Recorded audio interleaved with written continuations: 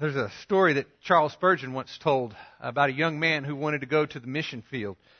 There was an older gentleman by the name of Mr. Wilkes who was appointed to consider the young man's request.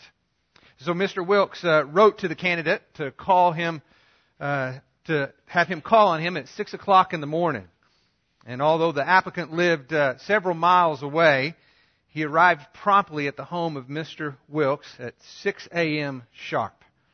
He was ushered into the living room and was told to wait there for Mr. Wilkes. And so he waited and waited and waited for a couple of hours until finally Mr. Wilkes walked into the room without apology. He asked the young man, "Well, young man, so you want to be a missionary?" "Yes, sir, I do." "Do you love the Lord Jesus Christ?" "Yes, sir, I certainly do." "And have you an education?" "Yes, sir, a little," the young man replied. "Well, now, let's see how you do. Can you spell cat?" The young man looked confused. He didn't quite know how to answer such a strange question, but he was patient and kind and gentle, and he responded, C-A-T, cat. "Very good," said Mr. Wilkes. "Now, can you spell dog?" Again confused, he answered D-O-G, dog. "Well, very good, my boy. That's right. You're a good speller. But how are you with your math? Tell me, young man, what is 2 times 2? Well, the young man gave the right response, and to his surprise, he was quickly dismissed. Mr. Wilkes would later write and give a report to the committee saying this: "I cordially recommend this young man. His testimony and character I have examined. I tried his self-denial. He was up early in the morning. I tried his patience by keeping him waiting. I tried his humility and temper by insulting his intelligence. He will do just fine." It's an interesting method, granted, but patience is a true test of character. So how about you? How did you do this week with the discipline of holding your tongue? Were you quick to listen, slow to speak, and slow to anger? Did you encourage someone this week? Did you take the time to consider the needs of someone else as more important than your own? I had the privilege of having lunch with Doug Dindy this week, and what a great encouragement that was for me. Just to hear what was going on in his life and in the life of his family, and just to take some time to pray together with each other and for each other. Now, I hope you had some of those same kind of encouraging conversations this week as well. And I hope and pray that you continue to consider how to serve others, to regard one another as more important than yourself. This morning, we're going to look at what I believe to be one of the most beautiful passages in all of Scripture. One that reveals the ultimate act of humility, where Jesus considered your need more important than His own. And by God's provision, I didn't plan it out this way because I'm not nearly that good, but by God's provision, the passage that we will look at this morning fits perfectly into what we will do when we celebrate communion. And that's why we're going to do communion at the end, because we're going to allow what God instructs us in His Word to prepare us for His table. I can't think of a better passage of Scripture to do that than what we'll look at this morning. So before we do, let's go to the Lord in prayer. God, we do come to You and pray with all humility of heart and mind that we bow before You with a listening heart, that we are attentive to what Your Word has to say. And Father, I pray that the profound weight and significance of what You have done on our behalf would cause us to respond in awe. I can't think of another word to describe the only right response to what we will look at this morning as we consider what You have done in our behalf. So, Father, I pray that is the the heart of worship that we have in response to your word this morning. We pray this in your name. Amen. Turn, if you will, to Philippians chapter 2, verse 5. Philippians chapter 2, verse 5. We'll pick up where we left off last time, and I'm just going to read verse 5 with you real quick, and we're going to unpack this together. It says, "Have this attitude in yourselves, which was also in Christ Jesus." Have this attitude. This attitude is a mindset, and more specifically, it's having the mind of Christ. I think it's the same idea as what Paul had in mind when he writes to the Romans, and he says, "For those who live according to the flesh set their minds on the things of the flesh, and those who live according to the Spirit set their minds on the things of the Spirit." What's important here is to understand that Paul is not telling us to simply imitate Christ. We're not to make a list of His attributes, His patience and His humility, His kindness and His gentleness, like a checklist, so that we can go down and mark them off. Patience, got it. Humility, I'm the best at that. Check. Gentleness, well, of course. No, that's not what he has in mind. It's not a checklist.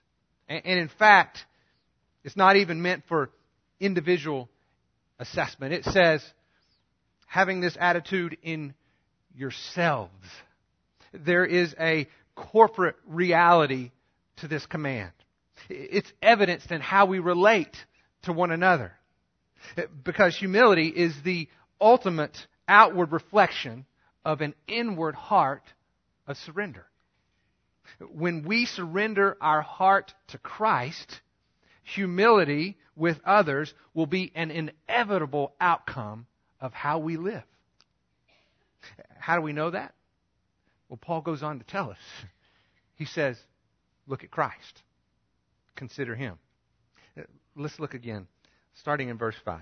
"Have this attitude in yourselves, which was also in Christ Jesus, who, although He existed in the form of God, did not consider equality with God a thing to be grasped." Now I want to stop here because I think Paul makes another very important point. Jesus existed, he says, in the form of God. The word form here is a small but important word. It's a Greek word that means to have both the nature and character of something. Paul is telling us is that when we see Jesus, we see both the nature and character of God. The writer of Hebrews essentially tells us the same thing when he says that when we see Jesus, we see the radiance of God's glory and the exact representation of His nature. In other words, when you see Jesus, you see God. And we know this to be true because Jesus Himself said that was true.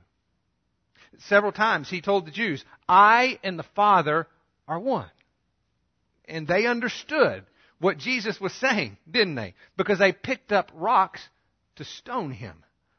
They called Him a blasphemer because He claimed equality with God. That's exactly what Jesus was saying.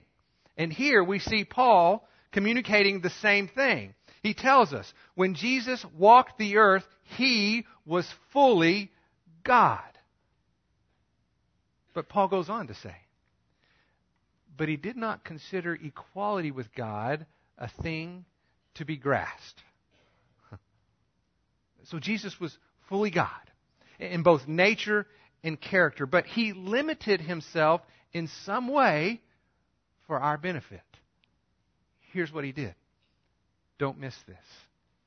When the text says that Jesus did not consider equality with God something to be grasped, it is telling us that although Jesus was God, He gave up the independent use of His divine nature for His own advantage.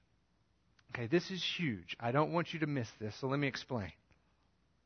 We know that throughout His ministry, Jesus would often talk about His submission to the Father, didn't He? He told His disciples, "The words I say to you, I do not speak on my own initiative. but the Father, abiding in me, does His works. Over and over, Jesus talks about how He submits His will to the will of the Father. Remember the garden? What did He say? Not my will, Father, but your will be done. But Jesus is God, right? He can do anything He wants. Exactly.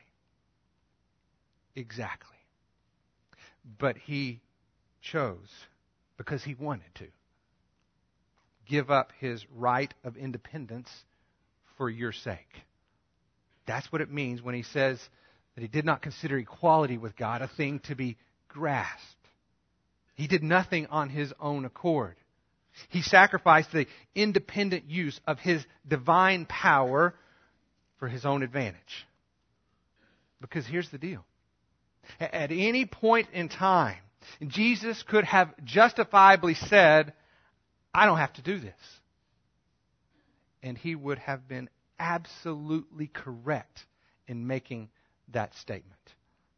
He had every right as God of all creation, to remove His hands from the affairs of man and let nature take its course, which inevitably would have been the destruction of the human race. He had that right. But He relinquished that right as God in order to condescend as man so that we might be saved. I want you to think about this in the context of some of the things that Jesus said in His ministry. One that immediately comes to mind to me is the interaction that He had with His disciples when He talked about the events that would be forthcoming. He told them that He would go to Jerusalem and that He would suffer many things from the elders and the chief priests and the scribes, and that ultimately He would be killed. But on the third day, He would be raised. But do you remember what Peter said in response to that? John tells us that Peter took Jesus aside and he began to rebuke Him, saying, God forbid it, Lord. This shall never happen to you. And what did Jesus say? Get behind me, Satan.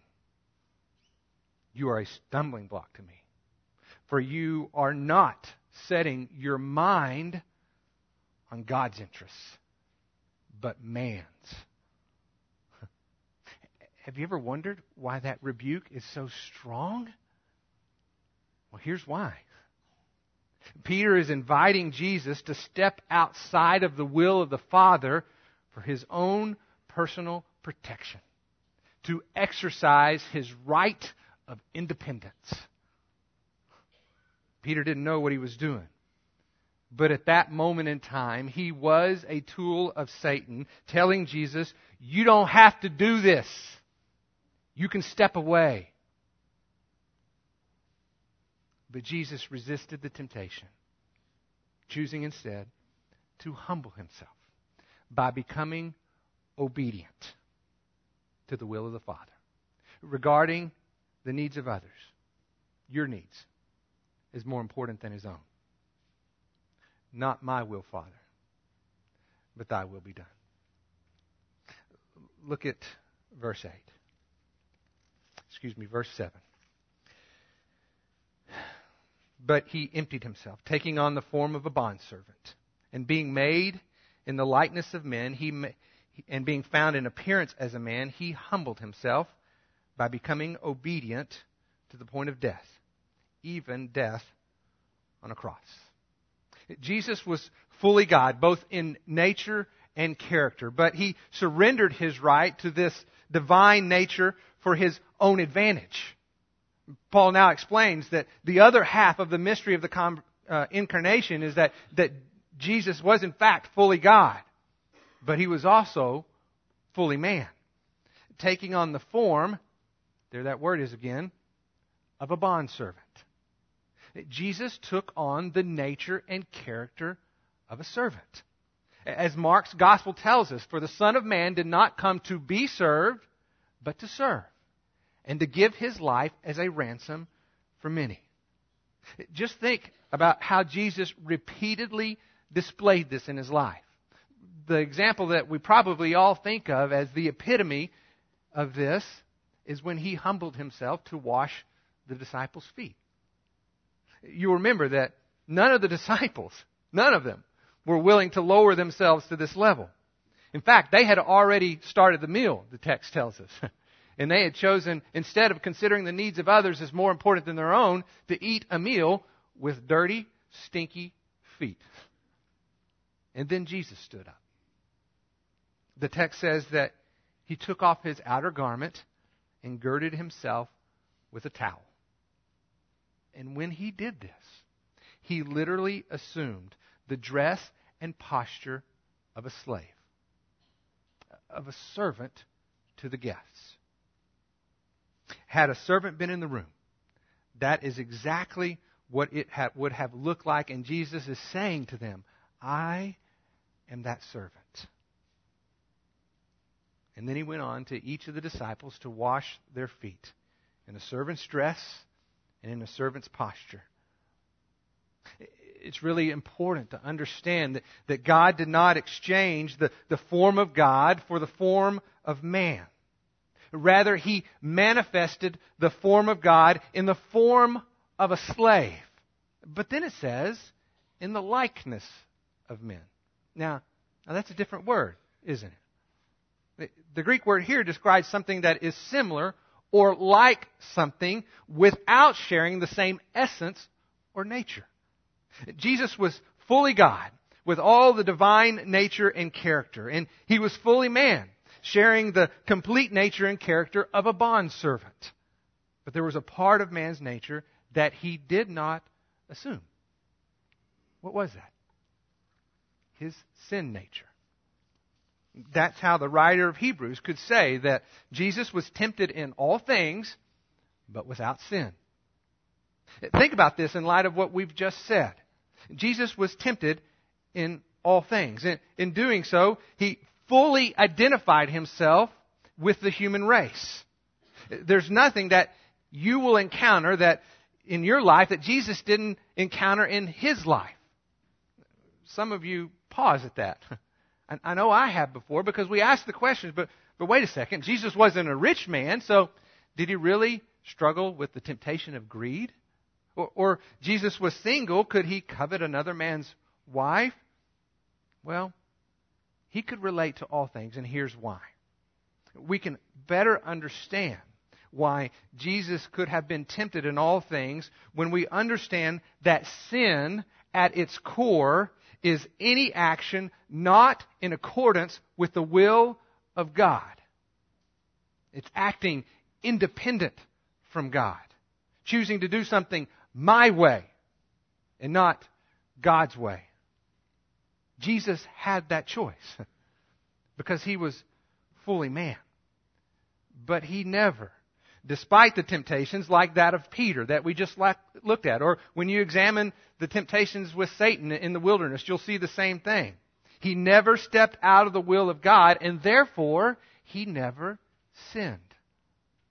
Instead, he humbled himself by becoming obedient to the point of death, even death on a cross. Did you notice that no one humbled Jesus? Did you see that? It says he humbled himself. He willingly condescended in order to rescue you. Because if he doesn't do it, there's no other possible way that we can be saved. Jesus was uniquely qualified, fully God, fully man, to make the descent to save his people. Paul tells the Corinthians, he made him who knew no sin to become sin on our behalf so that we might become the righteousness of God in him.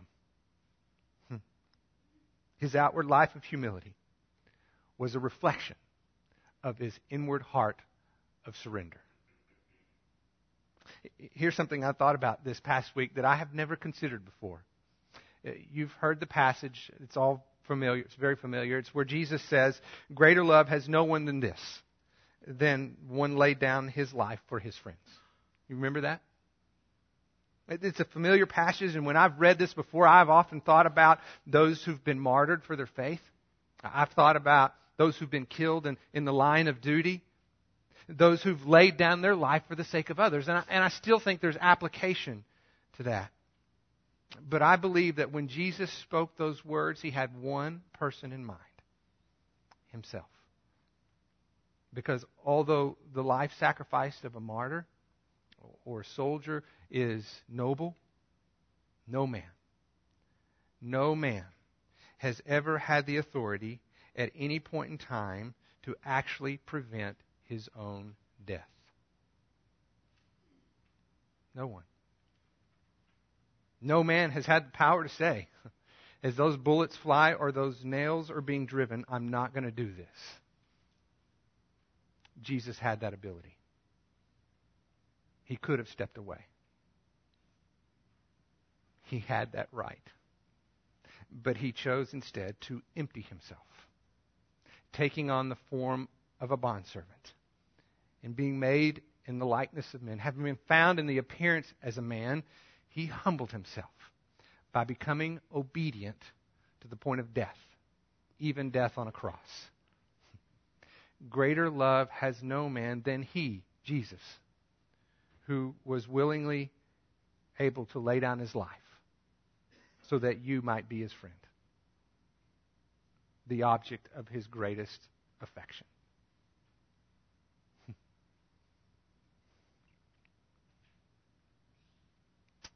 But it gets better. Turn to verse 9 with me. Therefore also, God highly exalted him and bestowed upon him the name which is above every name, that at the name of Jesus every knee should bow, of those who are in heaven and on earth and under the earth, and that every tongue should confess that Jesus Christ is Lord, to the glory of God the Father. Therefore, he highly exalted him. Highly exalted. That's the only time you will see those words found in the New Testament. They're nowhere else. It literally means super exalted. God humbles the proud and he exalts the humble. But here we learn he super exalts he who was exceedingly humble.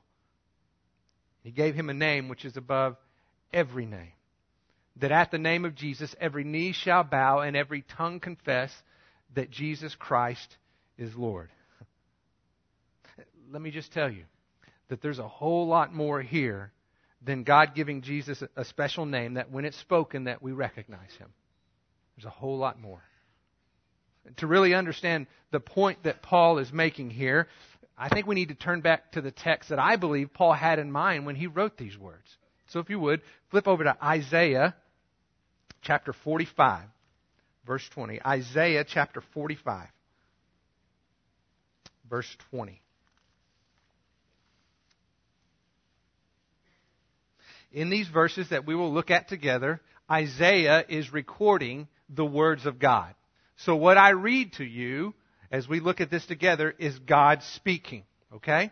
So look at Isaiah chapter 45, verse 20. Gather yourselves and come. Draw near together, you fugitives of the nations. They have no knowledge, who carry about their wooden idol and pray to a God who cannot save. Declare and set forth your case. Indeed, let them consult together. Who has announced this from old? Who has long since declared it? Is it not I, the Lord? And there is no other God besides me, a righteous God and a Savior. There's none except me. Turn to me and be saved, all the ends of the earth. For I am God and there is no other. I've sworn by myself. The word has gone forth from my mouth in righteousness and will not turn back. That to me every knee will bow and every tongue will swear allegiance. 3 times in those 4 verses, and several times more if you look at that passage of Scripture, God makes the repeated point. I am the Lord and there is no one besides me. I am Yahweh, the one true God. To the point that there will be a day when every knee will bow and every tongue will swear allegiance to Yahweh. And they will proclaim, "You are God alone, and there is none beside you." In Philippians, Paul is taking this declaration made by God, and he is saying, Jesus is Yahweh. He is the one true God. And that name, as he stated it, I believe, is very purposeful. He said, every knee shall bow, and every tongue confess, what? Jesus Christ is Lord. Jesus, the mystery of the incarnation, when the Word became flesh, when God set aside His divine prerogative, and He humbled Himself by becoming a bondservant. But as Christ, Paul is telling us, Jesus is also the Messiah. He's the fulfillment of the promise made by God to redeem His people. That's why Simeon, when he held that infant Christ in his hands, said what? My eyes have seen your salvation. Jesus was the promised Messiah, the salvation of the world, so that whoever believes in Him will not perish, but have eternal life. But then He makes the most powerful declaration when He says, this Jesus, who is the Messiah, He is Lord. More literally, He is Yahweh, the one true God. And one day, every man, woman, and child, every angel, and every demon, every created being from all of created history will proclaim, Jesus Christ is Lord. Just think about that for a second. Just think about it. Pilate, who stood that day before the crowd and said, I find nothing wrong with this man, but that's not my problem. That's yours. He'll be there. Hitler, the most evil, ruthless dictator, I think, who ever lived. He'll be there. Joseph Smith, Donald Trump, Muhammad, Gandhi, they will all be there. Even Satan will be there. And most importantly, you will be there. And if you happen to be the one kneeling next to Satan, I hope and pray that you will be rejoicing in your salvation as he mourns the reality of his doom. But make no mistake, every knee will bow. Every tongue will confess that Jesus Christ is Lord. He will humble the proud who chose to do it their way and not God's way. And He will exalt the humble, raising those who surrender their heart to Him to be with Christ, seated with Him in the heavenly places to the glory of God the Father. Please don't miss the absolute power and beauty of this passage. The humility that Paul has called us to is demonstrated in the ultimate source of that humility in the life of Christ. He gave up His independence in order to accomplish our salvation. And in order for us to experience this salvation, we must give up our independence as well. We cannot enter into a relationship with Jesus Christ on our own terms. Salvation is an act of surrender.